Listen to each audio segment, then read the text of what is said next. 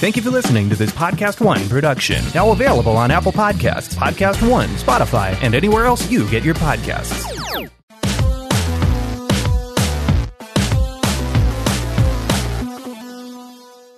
Welcome to Real GM Radio. I am Daniel Weir, your host, and so excited to have you with us for this episode, and excited, obviously, for the return of NBA Basketball That Counts. My guest is Matt Moore of the Action Network, and once again, we are doing tiers, and Matt proposed the rules. It is basically best ball. I let him explain it at the very beginning. Led to a absolutely fascinating conversation.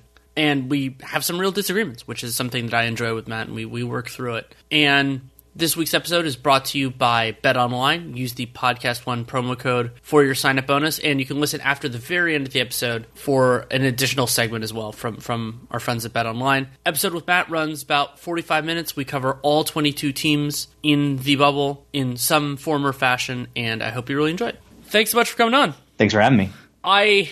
We'll start this with the conversation that we had. I asked you about, because we're doing tiers, about what should be our criteria, because we've had so much time off, and I was thinking about overall team quality, and I thought that you had a nice spin on it, so I'll let you explain it.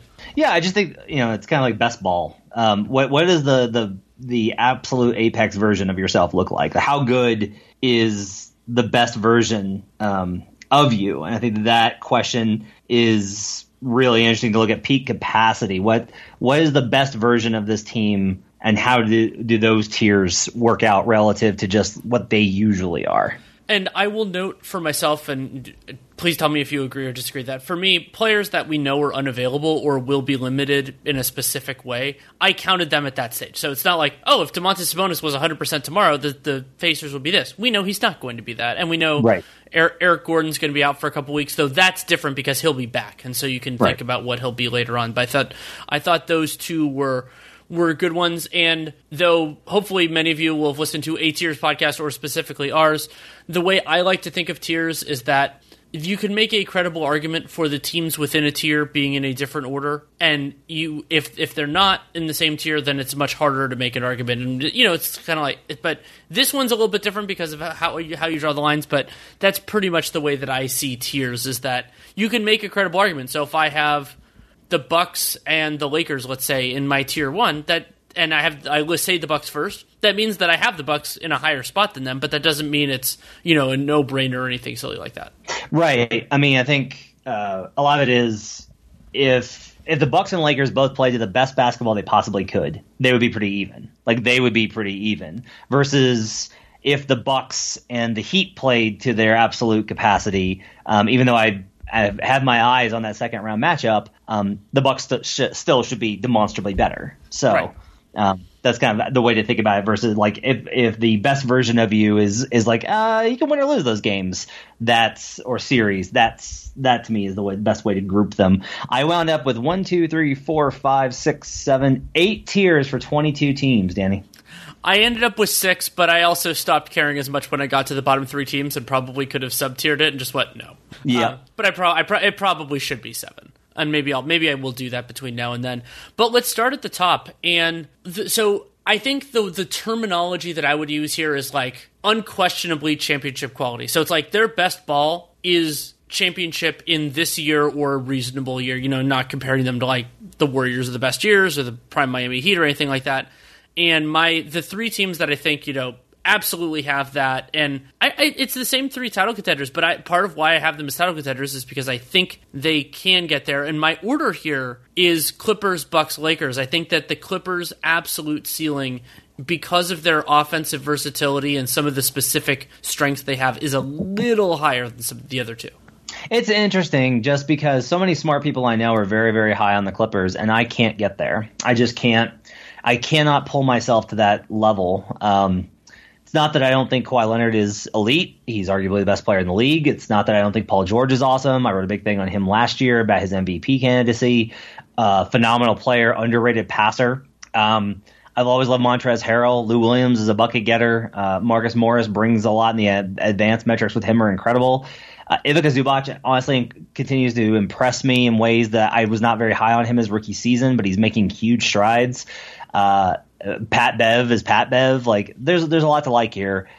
there's something about them I can't quite buy into. Some of it I think is that I think their defense is not as good as we tend to think of it. We just kind of go, oh, Kawhi and PG and Pat Bev, so they're elite. And I'm like, oh, no. Yeah, we haven't seen it in the same way that we have for like the Bucks, let's say. Right, and part of it is we just kind of assume, right? Like there's this assumption of, well, we haven't seen it, but we know they can do it. And I'm like, I don't know. I think versus the best teams, you're going to have to know how to do it. It gets hard. Like it's not. You don't get to just be like, oh, we got it today. Like you have to be able to construct that. I think the Clippers, if they're feeling it, sure. If everything is operating well, there's chemistry issues a little bit there. That was documented in January by The Athletic. They've improved. I talked to Jovan Buha today, honestly, for the Action Network podcast, and he was talking about how that's improved. But there's still a little bit of awkwardness there, and there's a little bit of separation, I think, with some of the personalities on that team. And this is where we get to where it's not just tactical stuff and it's not just analytic stuff. It's also these are little differentiators. So for me, the list is Bucks, Lakers, Clippers. I have Clippers third.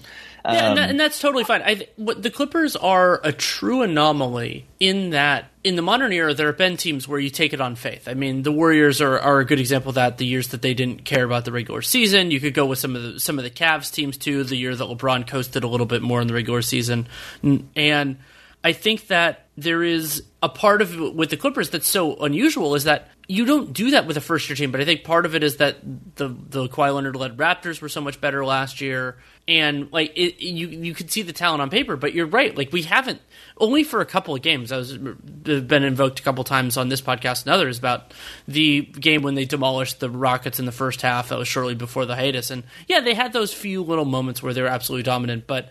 I agree with you. Like with the defense, it is more what they could be. And the other big factor that makes me a little queasy about the Clippers is that I worry that Doc Rivers has too many choices. And one of the best things that can happen for a coach and for a team is to know exactly who your best five guys are and not really be tempted to stray from that, because uncertainty breeds the possibility of, let's call it inefficiency or suboptimality.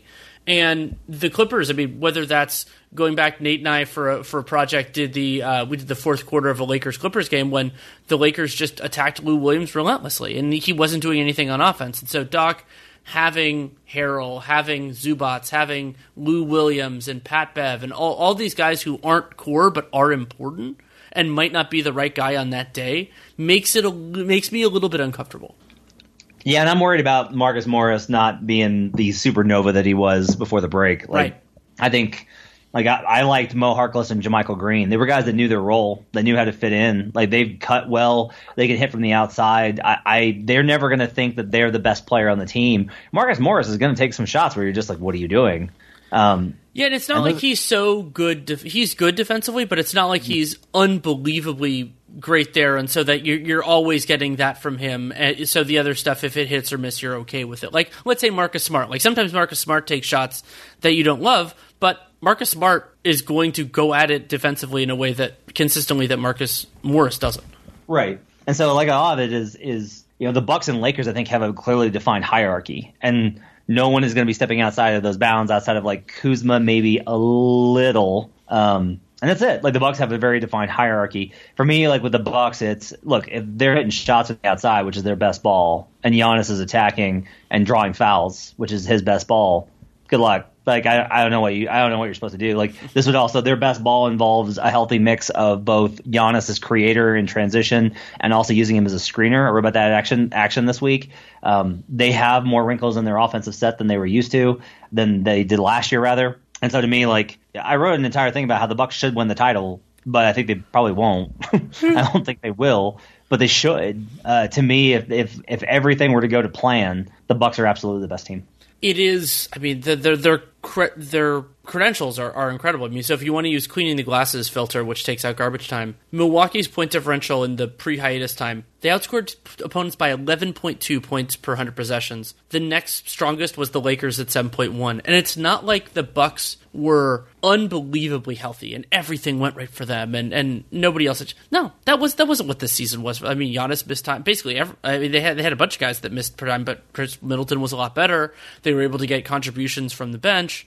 And they're well coached, obviously, with Budenholzer, though I'm a little bit worried about him in the playoffs just because of his record. Though I The Budenholzer thing is interesting because I don't know that there has been a series, I'm doing this off the cuff, that Mike Budenholzer coached where I thought that his team lost to an inferior opponent. But there have been a few where I was like, maybe could have helped it a little bit. Yeah, I think you look at Atlanta 2015 when they almost lost to the Wizards. Yes, yeah, there are a few almost. Those are the ones that scare me. Thank you for bringing that up. Yeah, that's one I think you really look at and go, you probably should have won better. Like, I don't think the Cavs were better that season, but it probably, like, they shouldn't have gotten swept. Like, that's a good example of it. And a lot of it is, what's interesting, though, amongst these three top teams, all three of these coaches, I think, are relatively static. They're not outside-the-box thinkers. Like, I like Vogel. I love all three of these coaches a lot.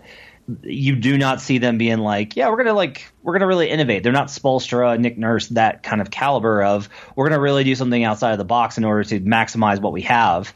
Their guys fit into pretty traditional roles. They like playing two bigs. Like, and that ties in with something. My concern about the Lakers is that while the things they do, they are exceedingly good at, I don't know what kind of counterpunches they could even have. But at the same point, when your 1-2 is like, okay, you're going to run a LeBron AD pick and roll or LeBron with another big and have him space. Like, good luck stopping that in the first place. Yeah, and so much with the Lakers is just their floor is so high. Yes. But this is best ball, and like their best ball is when their 3 points are hitting, when Danny Green and KCP are knocking down shots, and also when Davis is taking a little bit over, because like I'm lower on Davis than most people are. Like Davis has garnered a lot of accolades this season, and to me he's mostly just been like a fill-in guy. I've watched a lot of defensive clips that honestly don't reflect great on him, and so the defensive player of the year stuff is really surprising. He's awesome defensively. There's no question AD's awesome defensively, but I would not put his performance this season as elite. But he fills in these things very well. And so, like, with LeBron playing the way that he is, which is insane, it's really difficult. Like, I mean, that's where a lot of this gets to is I like the Lakers as a whole outside the context of their best ball for a lot of the reasons that are beyond LeBron and AD. I like their team identity. I like their defense. I like their veteran, like, knowledge. They know what to do. I like their coaching. But the best ball is very largely, like, they have LeBron. And if LeBron is playing at the absolute peak of his capacity, I do not know if I know like there's not a better player there. Even with Kawhi, even with Giannis, like LeBron can't get to his best version every game because he's 35, but the best version of him now is still better than everybody else's. I might be a Kawhi partisan there, but it's close. And I mean, LeBron is unbelievable, and we haven't seen him. The last time we saw him in the playoffs, he was damn good. And last year, the reason that was a very different for injury reasons and everything else. And something that I find really striking, like I was kind of thinking about why is it these three teams and no one else? And I think all three of them, maybe not in the Clippers case manifestly all the time, they're all very good defensive teams that are, the term that I've been using a lot this year is undeniable on offense. Like if it's working, best ball idea here, these are elite defensive teams that also have offenses that are ludicrously hard to stop. And every other team in the 22, there's something that makes you hesitate. That like, oh, well, maybe this won't, even at their best, maybe this won't work. Maybe it's a team's defense. Maybe it's that their offense can bog down, whatever, or they're unproven or something else. These three teams, we either know or have a really good idea of what they can do. My second tier is four teams, and it's the Celtics, the Nuggets, the Sixers, and the Rockets. Mine is similar, but I think the differences will be fun to talk about. So I'll start with I have three of those four, and that's the Rockets, the Rockets, the Celtics, and the Sixers. Is that right? The Celtics, the Nuggets, the Sixers, and the Rockets. Yes. So I do not have the Nuggets in this tier. I'm close at the top of the next tier. But I added two others that were actually my two hardest additions to this tier, and it was the Raptors because I love their defense. We'll talk about them in a bit, and I felt queasy about it. I was like, do I put the Mavericks here or do I not? And they were the best offense in the league. I think that their defense could be good enough. Like they're kind of like a bizarro Rockets to me, and that's like I believe in one end and I'm not sure on the other end. And so I was just like, well, so I probably should have put the Nuggets here too because those teams are very, very close. But God, it was hard. Because best ball to me made Dallas more viable. They were clearly the tier below under my original theory of this podcast. Dallas is interesting in that there's signs that their defense may be better than it was earlier, but I still there were various games, even in the scrimmages, where I was just like, you just don't have the bodies. Like, you just don't have the guys to get the periods of long, prolonged stops. Like, I think that's one of the things is they'll have periods where they're trading buckets and going on runs, and when the offense is working, and it usually works, and they're very dangerous.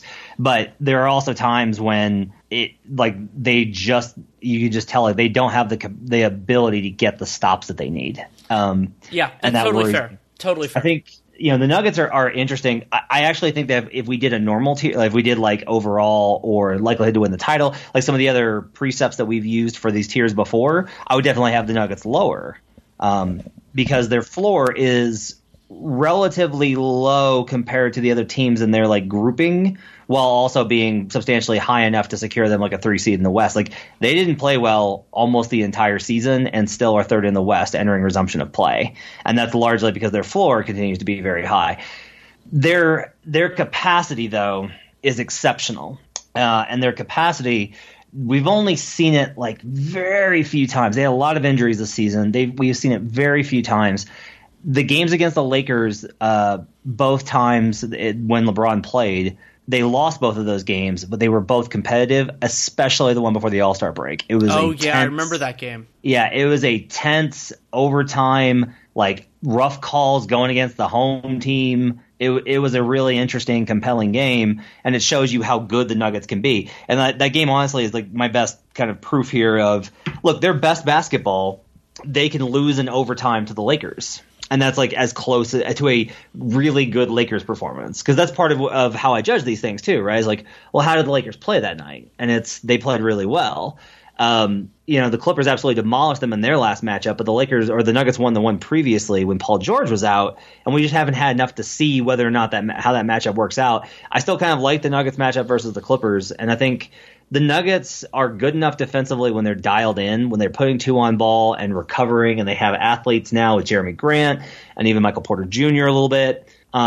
Their defense is better than advertised, and they don't put Jokic in positions where he can be exploited. Everyone's like, yeah, but eventually you can just target Jokic.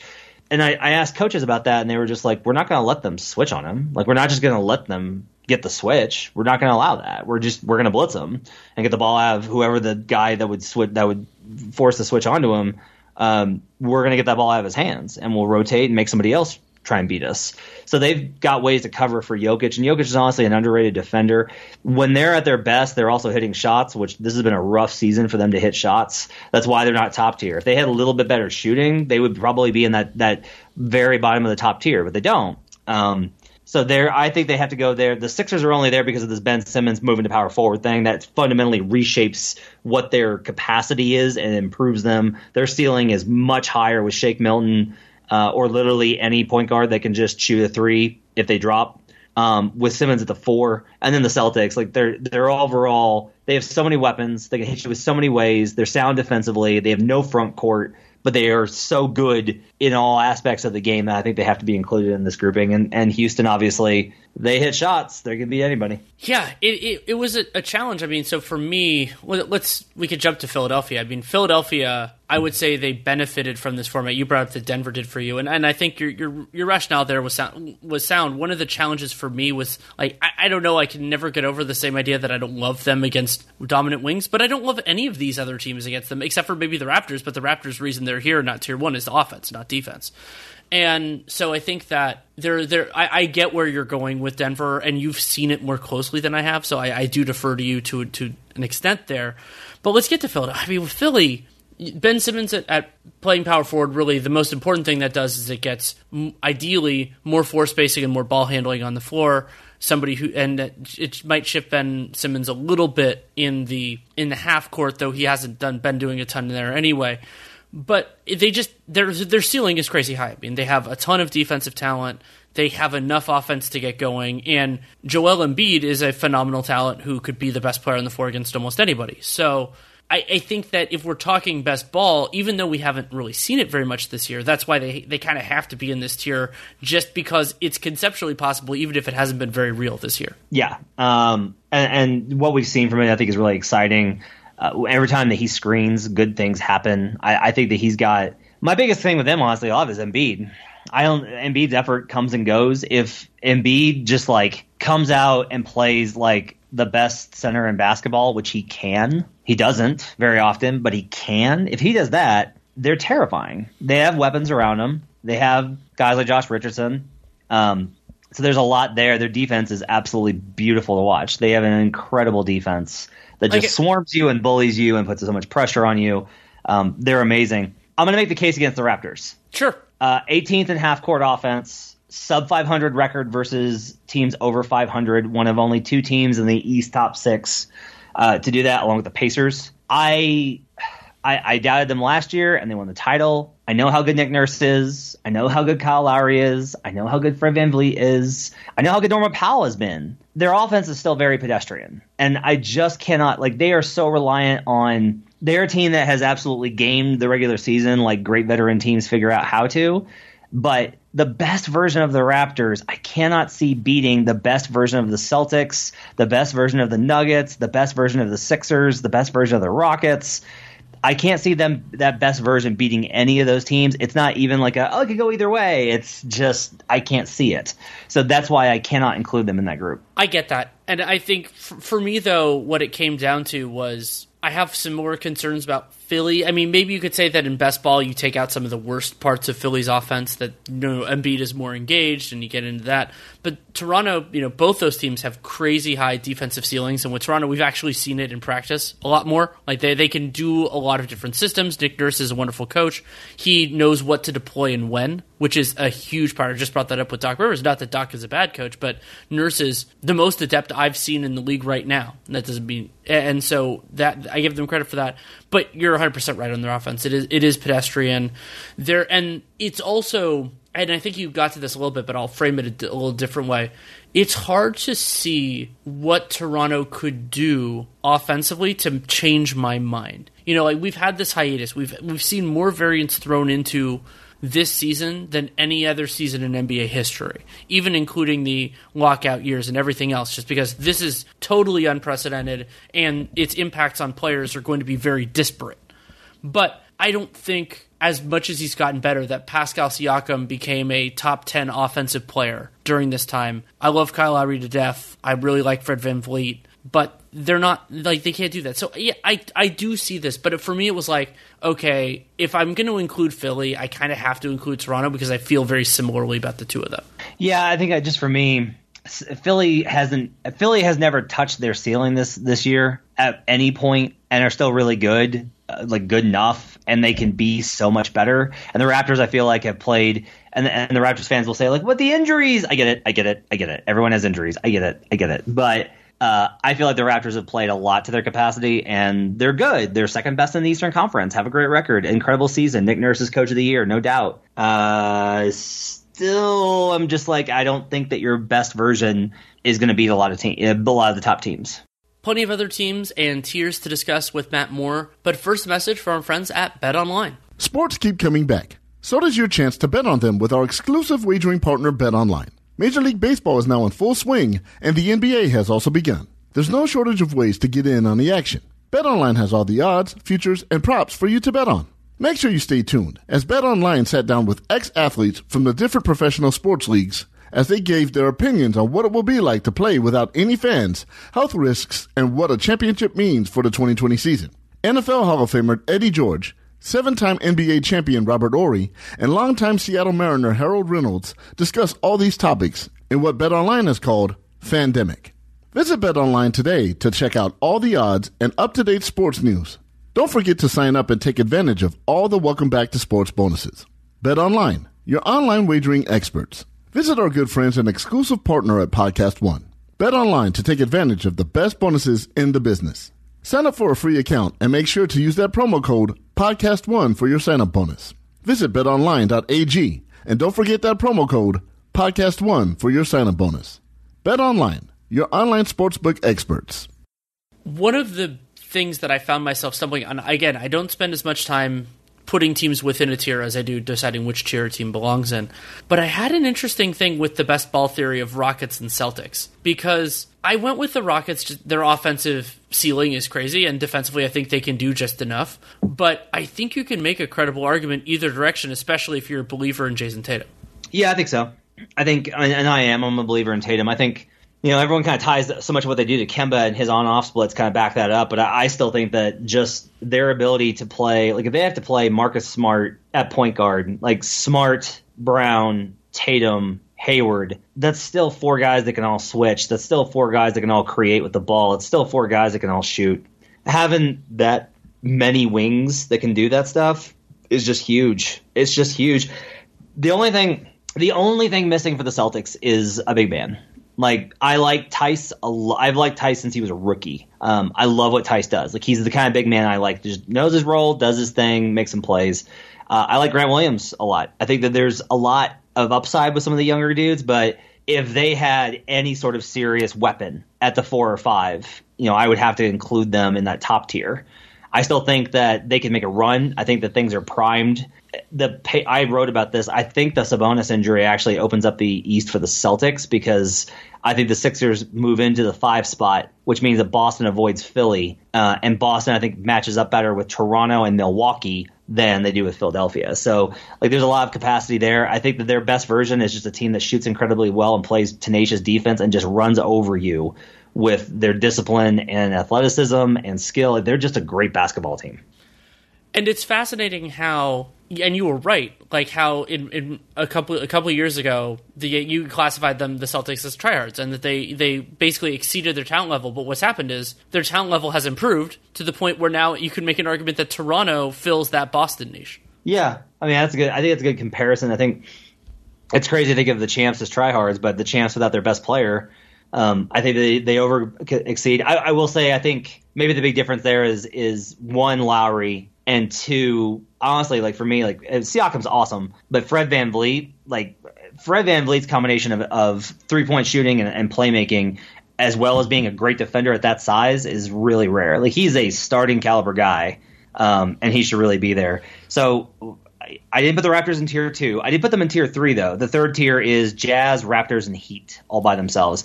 Those are teams that I'm just like, you have fatal flaws. For the Raptors, it's the offense. For the Heat, it's the defense. And for the Jazz, it's their chemistry. They just don't have it. But those are all teams that, if they play their best, can absolutely make a conference finals. Mine is similar. I had the Nuggets here, but again, we talked about the agreements there, and I had the Raptors above. But so swap those. Basically, we've already discussed that. I have Miami in this tier, and then the other, I don't have the Jazz here, and the reason why is Bojan Bogdanovic. If they had Bogdanovic, they would be in tier 3 or maybe even tier 2, because we're talking best ball. They would, I still think I have this weird idea of like how good the Jazz could be. But let's start with Miami. I think that they're the team that is most firmly in this tier to me. Like, there isn't really a clear argument to have them above. And maybe you could make an argument that they're below just because they're not amazing on either end of the floor. But Miami, I love their personnel. I love Spoelstra as a coach. And they are uniquely suited maybe this year to making other teams, making series ugly, but then having a chance to win those series too, even against teams that are above them but not like the top tier. Like, I don't think they can make it ugly and beat the Bucks, but I do think that they could do that against the Raptors or the Sixers or the teams of that level. Yeah, I'm interested in the Jazz just because the Royce O'Neal thing is really interesting. Mm-hmm. I'm with Zach Lowe on this point. Like, I don't know why, but I'm still hanging on to the idea of him. Like, I don't know, like he's a really good defender. If he has a really good series, that can wind up being the difference, because Bogdanovic had one good series versus LeBron, and we were all like, oh, he's a good defender, and he has never defended well since. So, like, what's crazy about the Jazz is they're actually a really great shooting team. Mm-hmm. And Bogdanovic was a lot of that, but they were one of the leaders in the effective field goal percentage this season. And that to me is wild, because I do not think of them as this really dynamic, crazy offense. The reviews on Donovan Mitchell have been really great in the scrimmages. We'll see if that carries over. The Jazz, I think, can definitely make some noise. I think that they're also probably going to relish how much everyone is like, oh, they're done. They hate each other.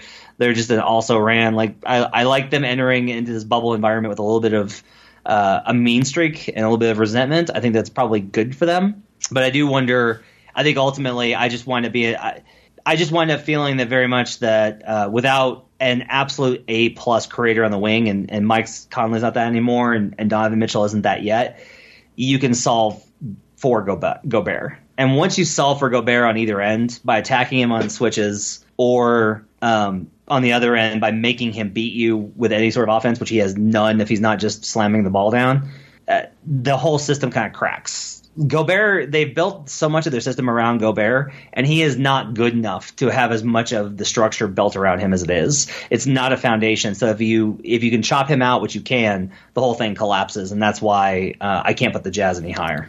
Well, I said before the season that if Gobert was Defensive Player of the Year again, that he would have really earned it because they took away a lot of the structural support that helped. I mean, Gobert was the deserving Defensive Player of the Year the last 2 years.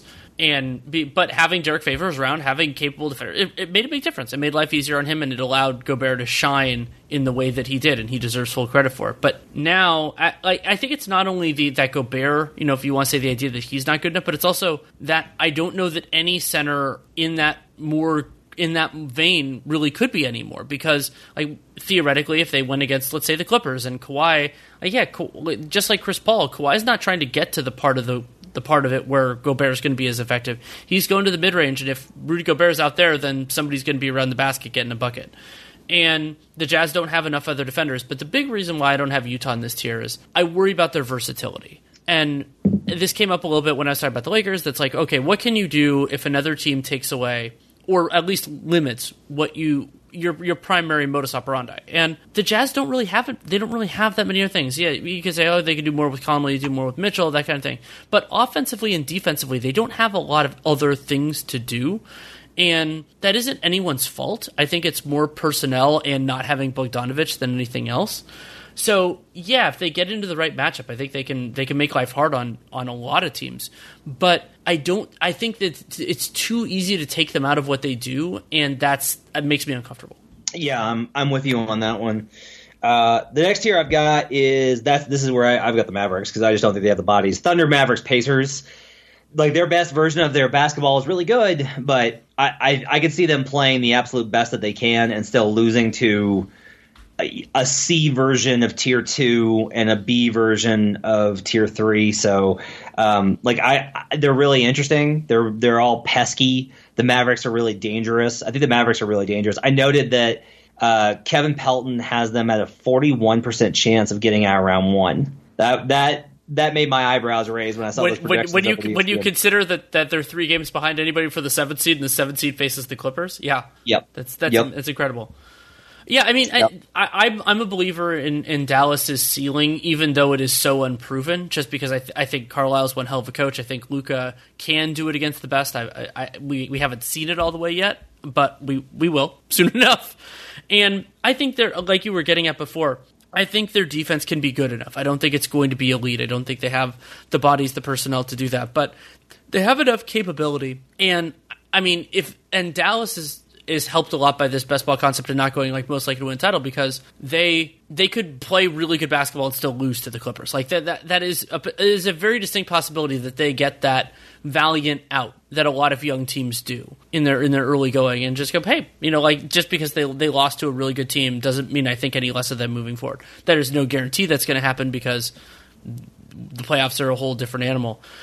I have an absolutely massive tier 4. And so there was a real line for me. I don't know if it's necessarily fair between Miami, because I had them in tier 3, and then this other group where it's like, okay, there are teams that I like more and less, but could I really draw a line between them? So my tier 4 is Pelicans, Jazz, Thunder, Trailblazers, Pacers, and Magic. Wow. And the Pacers would be a tier above possibly if Sabonis hadn't gotten hurt, but they moved down in this. The Magic are here just because I love Jonathan Isaac, and it's also partially because I don't love the teams at the top of this tier as much as I think some people do. Like the Jazz, we already talked about why I have them a tier lower than you do. OKC, to me, they're a very prototypical, shockingly high floor, not crazy high ceiling, unless Steven Adams just keeps pulling dribble moves out of a hat or something like that. I think that what they do is impressive, and I love the season they've had, but I don't think that they're their best. If one of the, let's say Denver's playing their best, I don't think the Thunder, I don't think they hold up super well to that. And same with you had them. Same for me with them and the Mavericks and some other teams.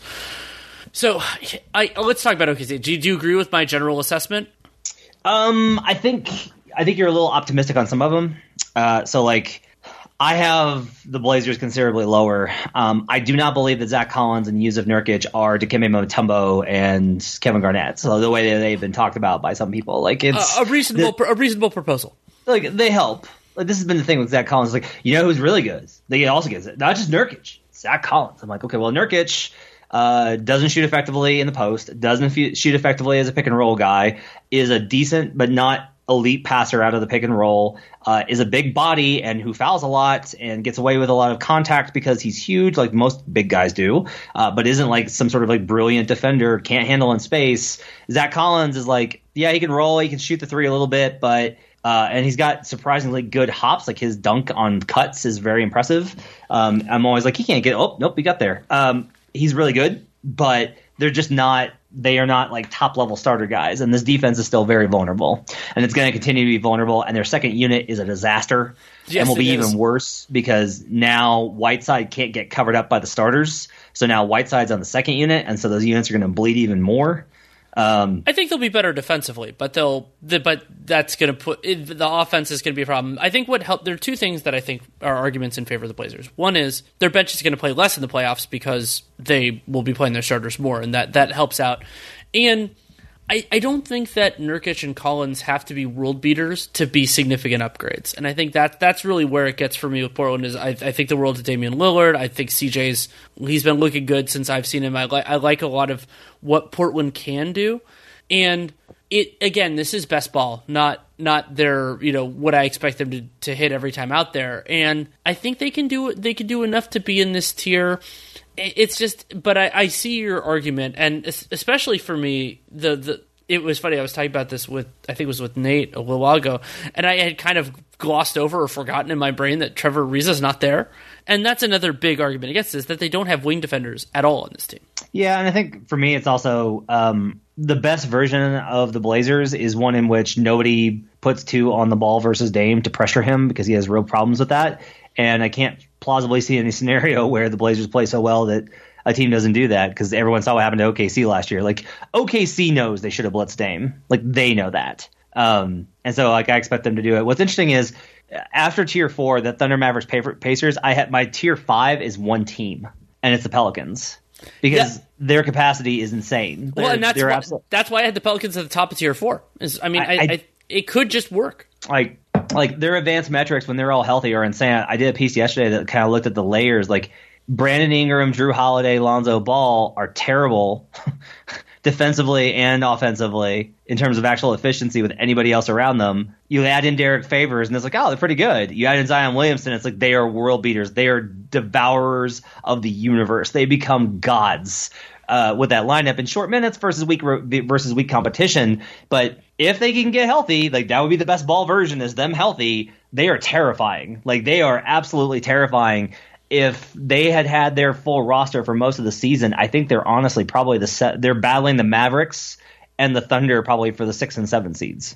I firmly agree, and it's kind of incredible for the Pelicans that they have a lot of good, like decent defenders, but it's how big of a difference Favors makes. Like, I mean, part of it is just the suitability of his replacements. There aren't really other big men that have defensive credentials there, but I mean. I brought up undeniability before, and Zion's a good example of where that can go, but also the Pelicans, broadly speaking, in his minutes, even if it's not Zion, the gravity that he gets, the eyeballs that he warrants at all times, makes life so much easier on everything else. And the Pelicans have a great capacity. I mean, their running game is awesome, and if they could defend even a little bit better, then you could see that. Feedback loops, as I've talked about and Seth Partnow has written about before.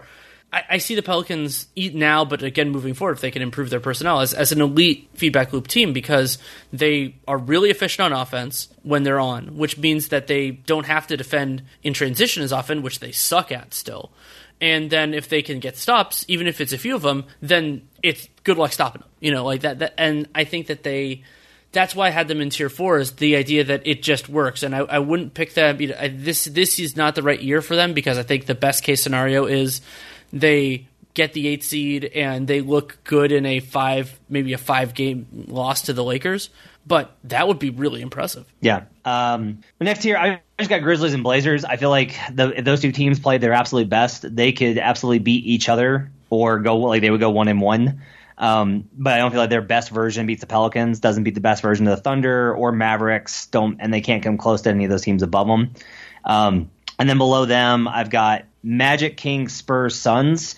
In that, I think the best version of those teams is actually pretty good. Magic have a great defense, and they're feisty, and Jonathan Isaac changes some stuff for them. The Kings, De'Aaron Fox, and Marvin Bagley, and Bagley, we don't know, but the ability for them to, they do have some shooting. They're not very well coached, so I can't really visualize what the best version of the Kings is because we never see it.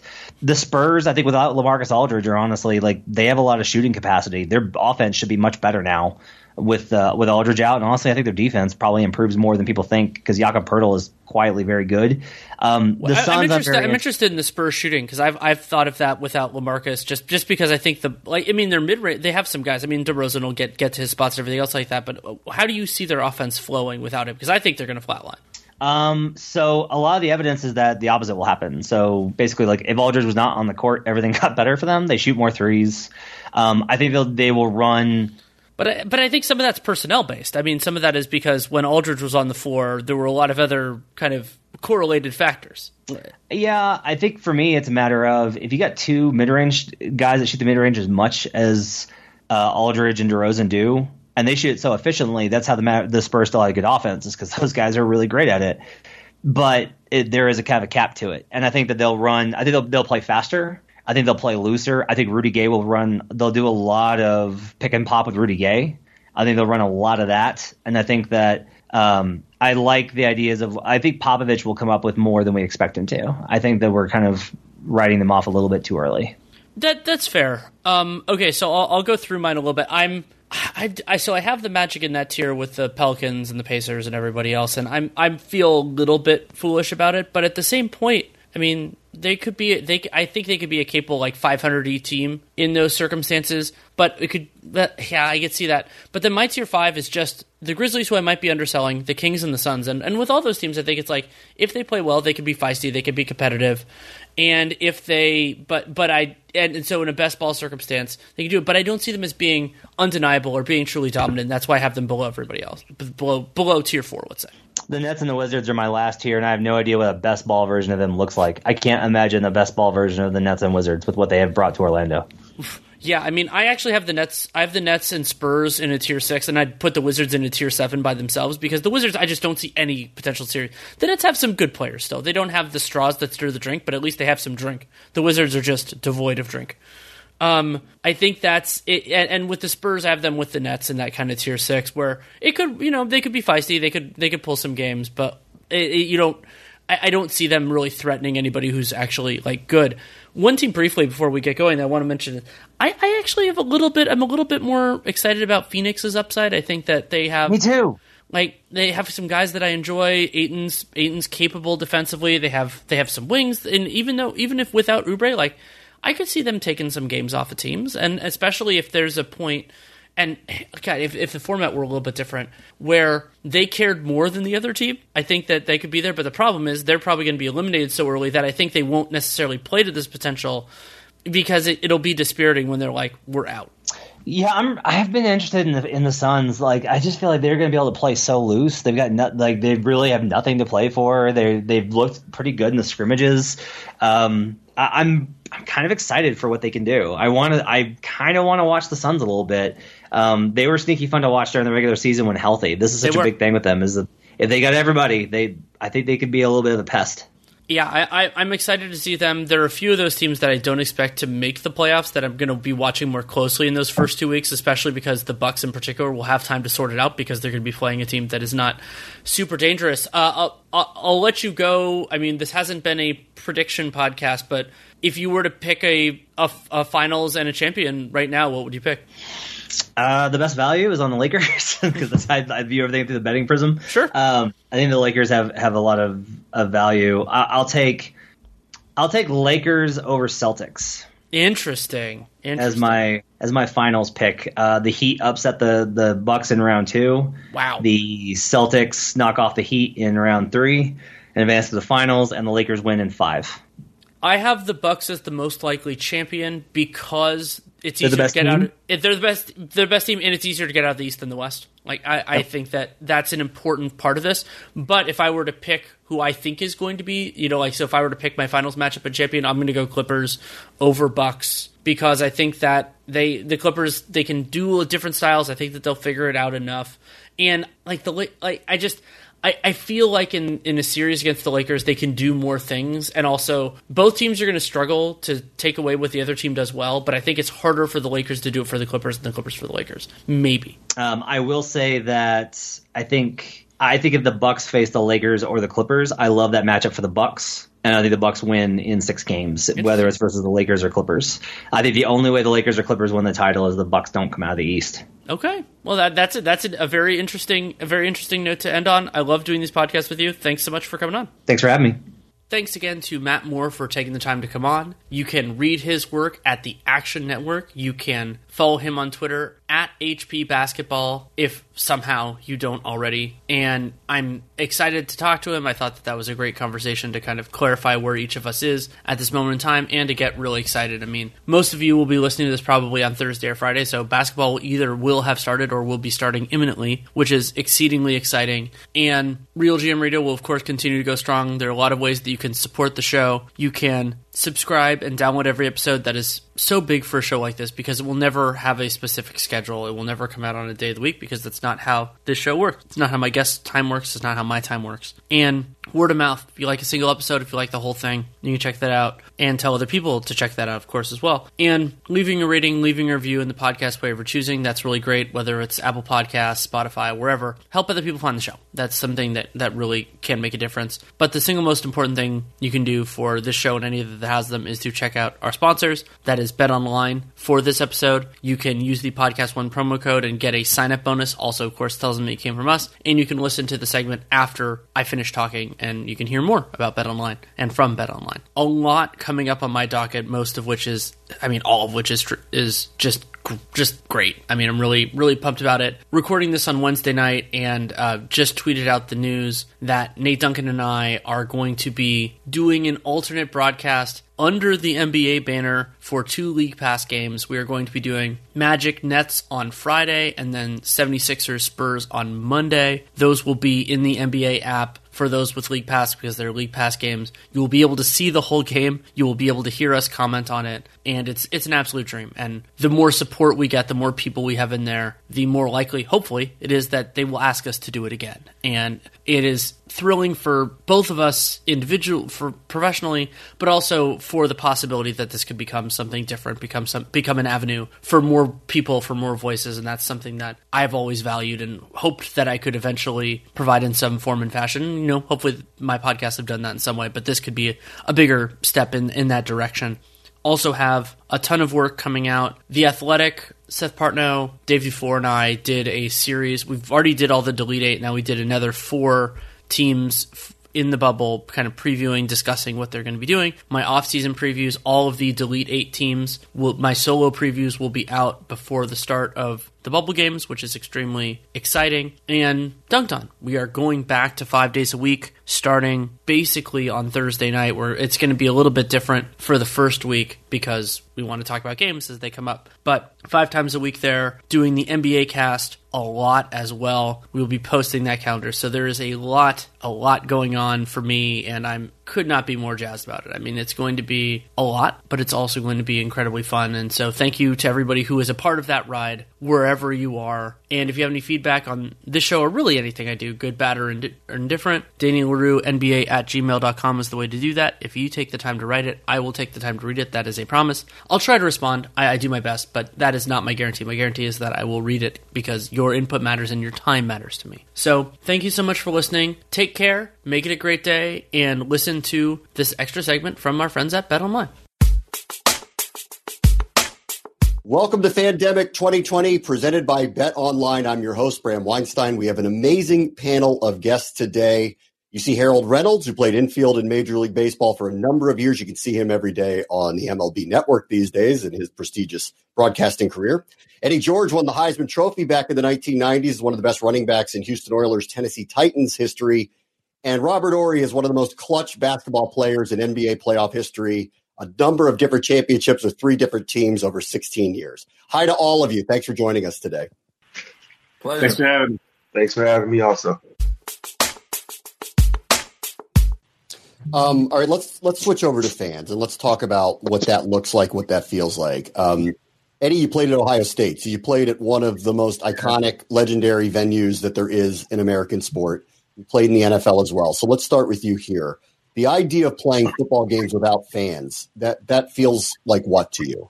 So I know what it feels like, and it's not fun. It's you need the energy to feed off of your whether you're home or your home venue. You need the fans to support you when you're down. You're trying to figure out how to force through adversity as a team, and you need the fan support. And also when you're on the road, the opposing teams feed off of that same type of energy. So the fans are very much part of sports like anything else. They are definitely they play a role in it.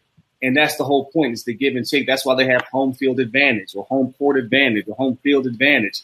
It's definitely a feel to it. So what you're going to see is it's going to feel like a spring practice, if you will. It's going to feel like a glorified scrimmage. It's not going to have very much meaning without the fans. It's going to be a different feel. Robert, for you, I mean, for your league, they're going right into the playoffs and there's no fans. What was your experience like having fans in the stands for playoff games, and what does it mean to you to not have them in what is the biggest moments of the season for the NBA? Well, for me, I fed on fans' energy, and I also love going into different like the visiting teams' arena and shutting them up, because it was nothing more satisfying than shutting them up and having that thrill. But I think sometimes people don't understand how much as athletes we need fans. We love fans, and we appreciate them greatly. I know a lot of times we can act like we don't by not signing an autograph, but we really appreciate fans because they give us that energy in the fourth quarter, and they let us, and they excite us to get over that mountaintop. I think about when we played Portland in Game 7 of Western Conference Finals and Game 4 or Game 7 in the fourth quarter. We down 20 points, but we got those fans behind us to come through and make them nervous. That helped us. That's why you play for home court advantages, for these moments like this, when you need those fans behind you to get you over the top. So it's hard to play without fans, but I will say this: without fans, you're going to see who is the best. You can see who has the heart and the mindset to get over the top, because they don't have the fans to push them or give them that extra mile. So now the true talented people are going to come through at the end. I got to tell you, though, Harold, as a fan, that is one of the unintended good consequences here of all of this, that we get to hear the things that we've always wanted to hear that we weren't sure was ever really going on. Hey, Eddie, I'm curious, with in football, so much of the vocabulary is shared from team to team, like your audible in plays and stuff like that. How will that play? That's a great point, because the Patriots, they got in trouble for getting their audibles, they're getting their signals, they're knowing when they're checking, they're getting. So that's going to be interesting because to have the crowd noise, to mute that out helps, and you can't pick up on things. But when you can pick up like check with me, going right, Wrangler and lefty, whatever it is. I mean, you can pick up on those things. So I think the NFL, in terms of game planning, week to week, they're going to have to change up their vocabulary to communicate what they want from play to play. And it's going to be interesting to see how that happens. From a health perspective, we've established you guys to some level would miss the fans and their presence, but what concern do you have about people being in the stands in general? Well, I think if you want to get through the season, it's going to have to be without fans, because you can't risk a fan coming down shaking somebody's hand. Your natural reaction, somebody says hi to you, you want to reach out your hand, right? Fist pump, whatever. What happens if a player contacts COVID through a fan? You're going to contact all the fans, and you're going to shut a team down? I just think it's difficult enough to keep the team clean and healthy and not to involve fans. And I know that's not what everybody wants to hear, but I think that's where we're at right now. And like I said, this is ever evolving. Who knows, by the time we get to September, it might totally be different. But I think for now, as we're starting up and trying to just get players on the field, I find it difficult to think they're not going to interact with fans. It's just a natural thing to do. So I think that complicates the problem. That's just my thought. Eddie, what about you? You said you fed off the fans. You liked having them there. With the public health and your personal health, if you were playing at risk, how do you feel about the idea of fans being in the stands? I think it can be done. I think if you can find the right capacity and you can begin to kind of tarp off different sections of the stadium, because not every, even in normal time, not every stadium is going to be full anyway. So there's only certain markets, certain places. And I think teams that are at full capacity on the average need to have those plans out. I think if fans come in with masks on, they provide hand sanitizers, they're laid out a certain protocol that there are no player-fan interactions, there are no autographs, lay all the rules out on the table, I think it can be done appropriately. I think if you can somehow manage the concessions, 6 feet distance, making sure people go in one way all the time, that they're not all over the place. If you can provide that in terms of a stadium environment and that experience, it can be done.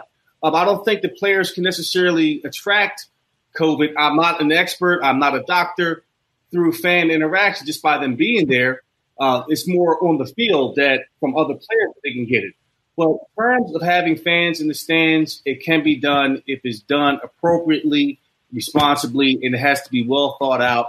And they have to be able to check the temperatures of people, do a testing and a screening prior to that. I think it can be done. Harold, would you play? Would you have played?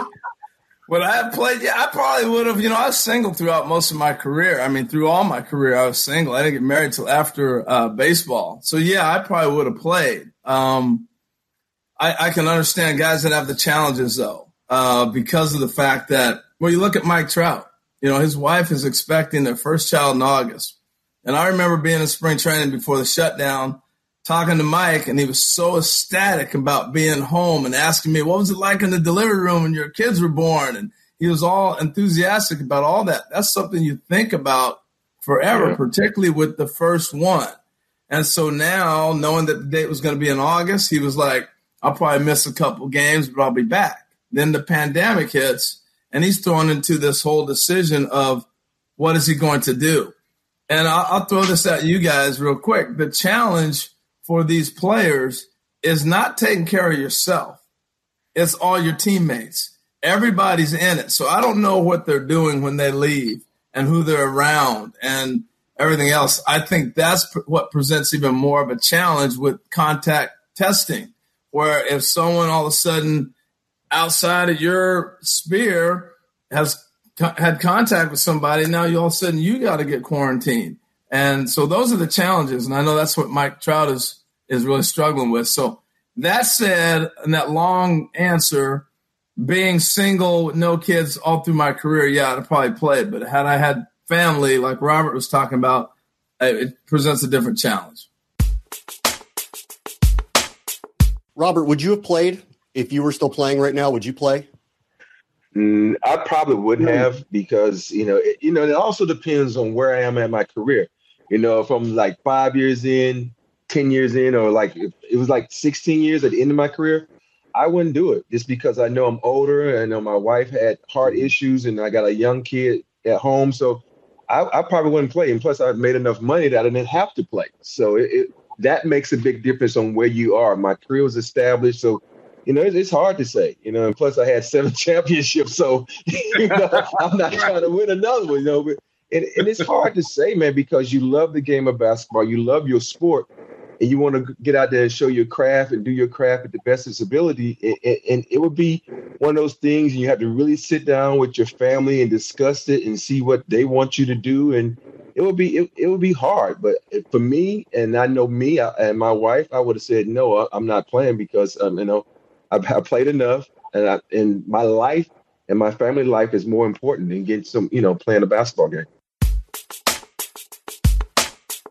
All right, let's end on a big picture question. Optimistically, all of the leagues you're going to play, all of them are going to crown a champion. Harold, I want you to go last because baseball is such a unique position with how they're structuring their schedule and all of that stuff this year. But let's start with the NBA since they would be the first to literally crown a champion if they can play. Is there an asterisk, Robert, for whoever wins this thing this year? I played in the 1999 season where, we want to put an asterisk by the San Antonio Spurs season because it was a lockout. I think anytime you win a championship is a great accomplishment, so there shouldn't be an asterisk. It's not like like half the guys didn't try to compete and play, but everybody's out to compete and everybody has the same advantage that you have. I'm not one of these guys that believe in the asterisk. I think if you get out there and compete and you do what you're supposed to do to try to win the championship, you win that championship. You play hard as an individual. You did your thing. I know a lot of people, I guarantee you, if your team doesn't win it, you're going to say it. And if your team does win it, he goes like, oh, it's not an asterisk season. We compete like everybody else. So I think when you say asterisk, that's just bad because everybody had the same opportunity to go out and compete and win the championship. And you should have put yourself in a position to have the best advantage possible to win a championship. All right, big thank you to our panel today. Harold Reynolds, who you can, of course, see on the MLB Network, played a number of years in the majors. Eddie George, a Heisman Trophy winner, of course, one of the greatest running backs in Houston Oilers, Tennessee Titans history, and Robert Horry, one of the most clutch shooters in the history of the NBA, a winner of 7 championships and has the rest of them so jealous because he's got 7 rings. Thank you guys so much for joining us today. And to the fans out there, thank you for joining us for Fandemic 2020, brought to you by Bet Online.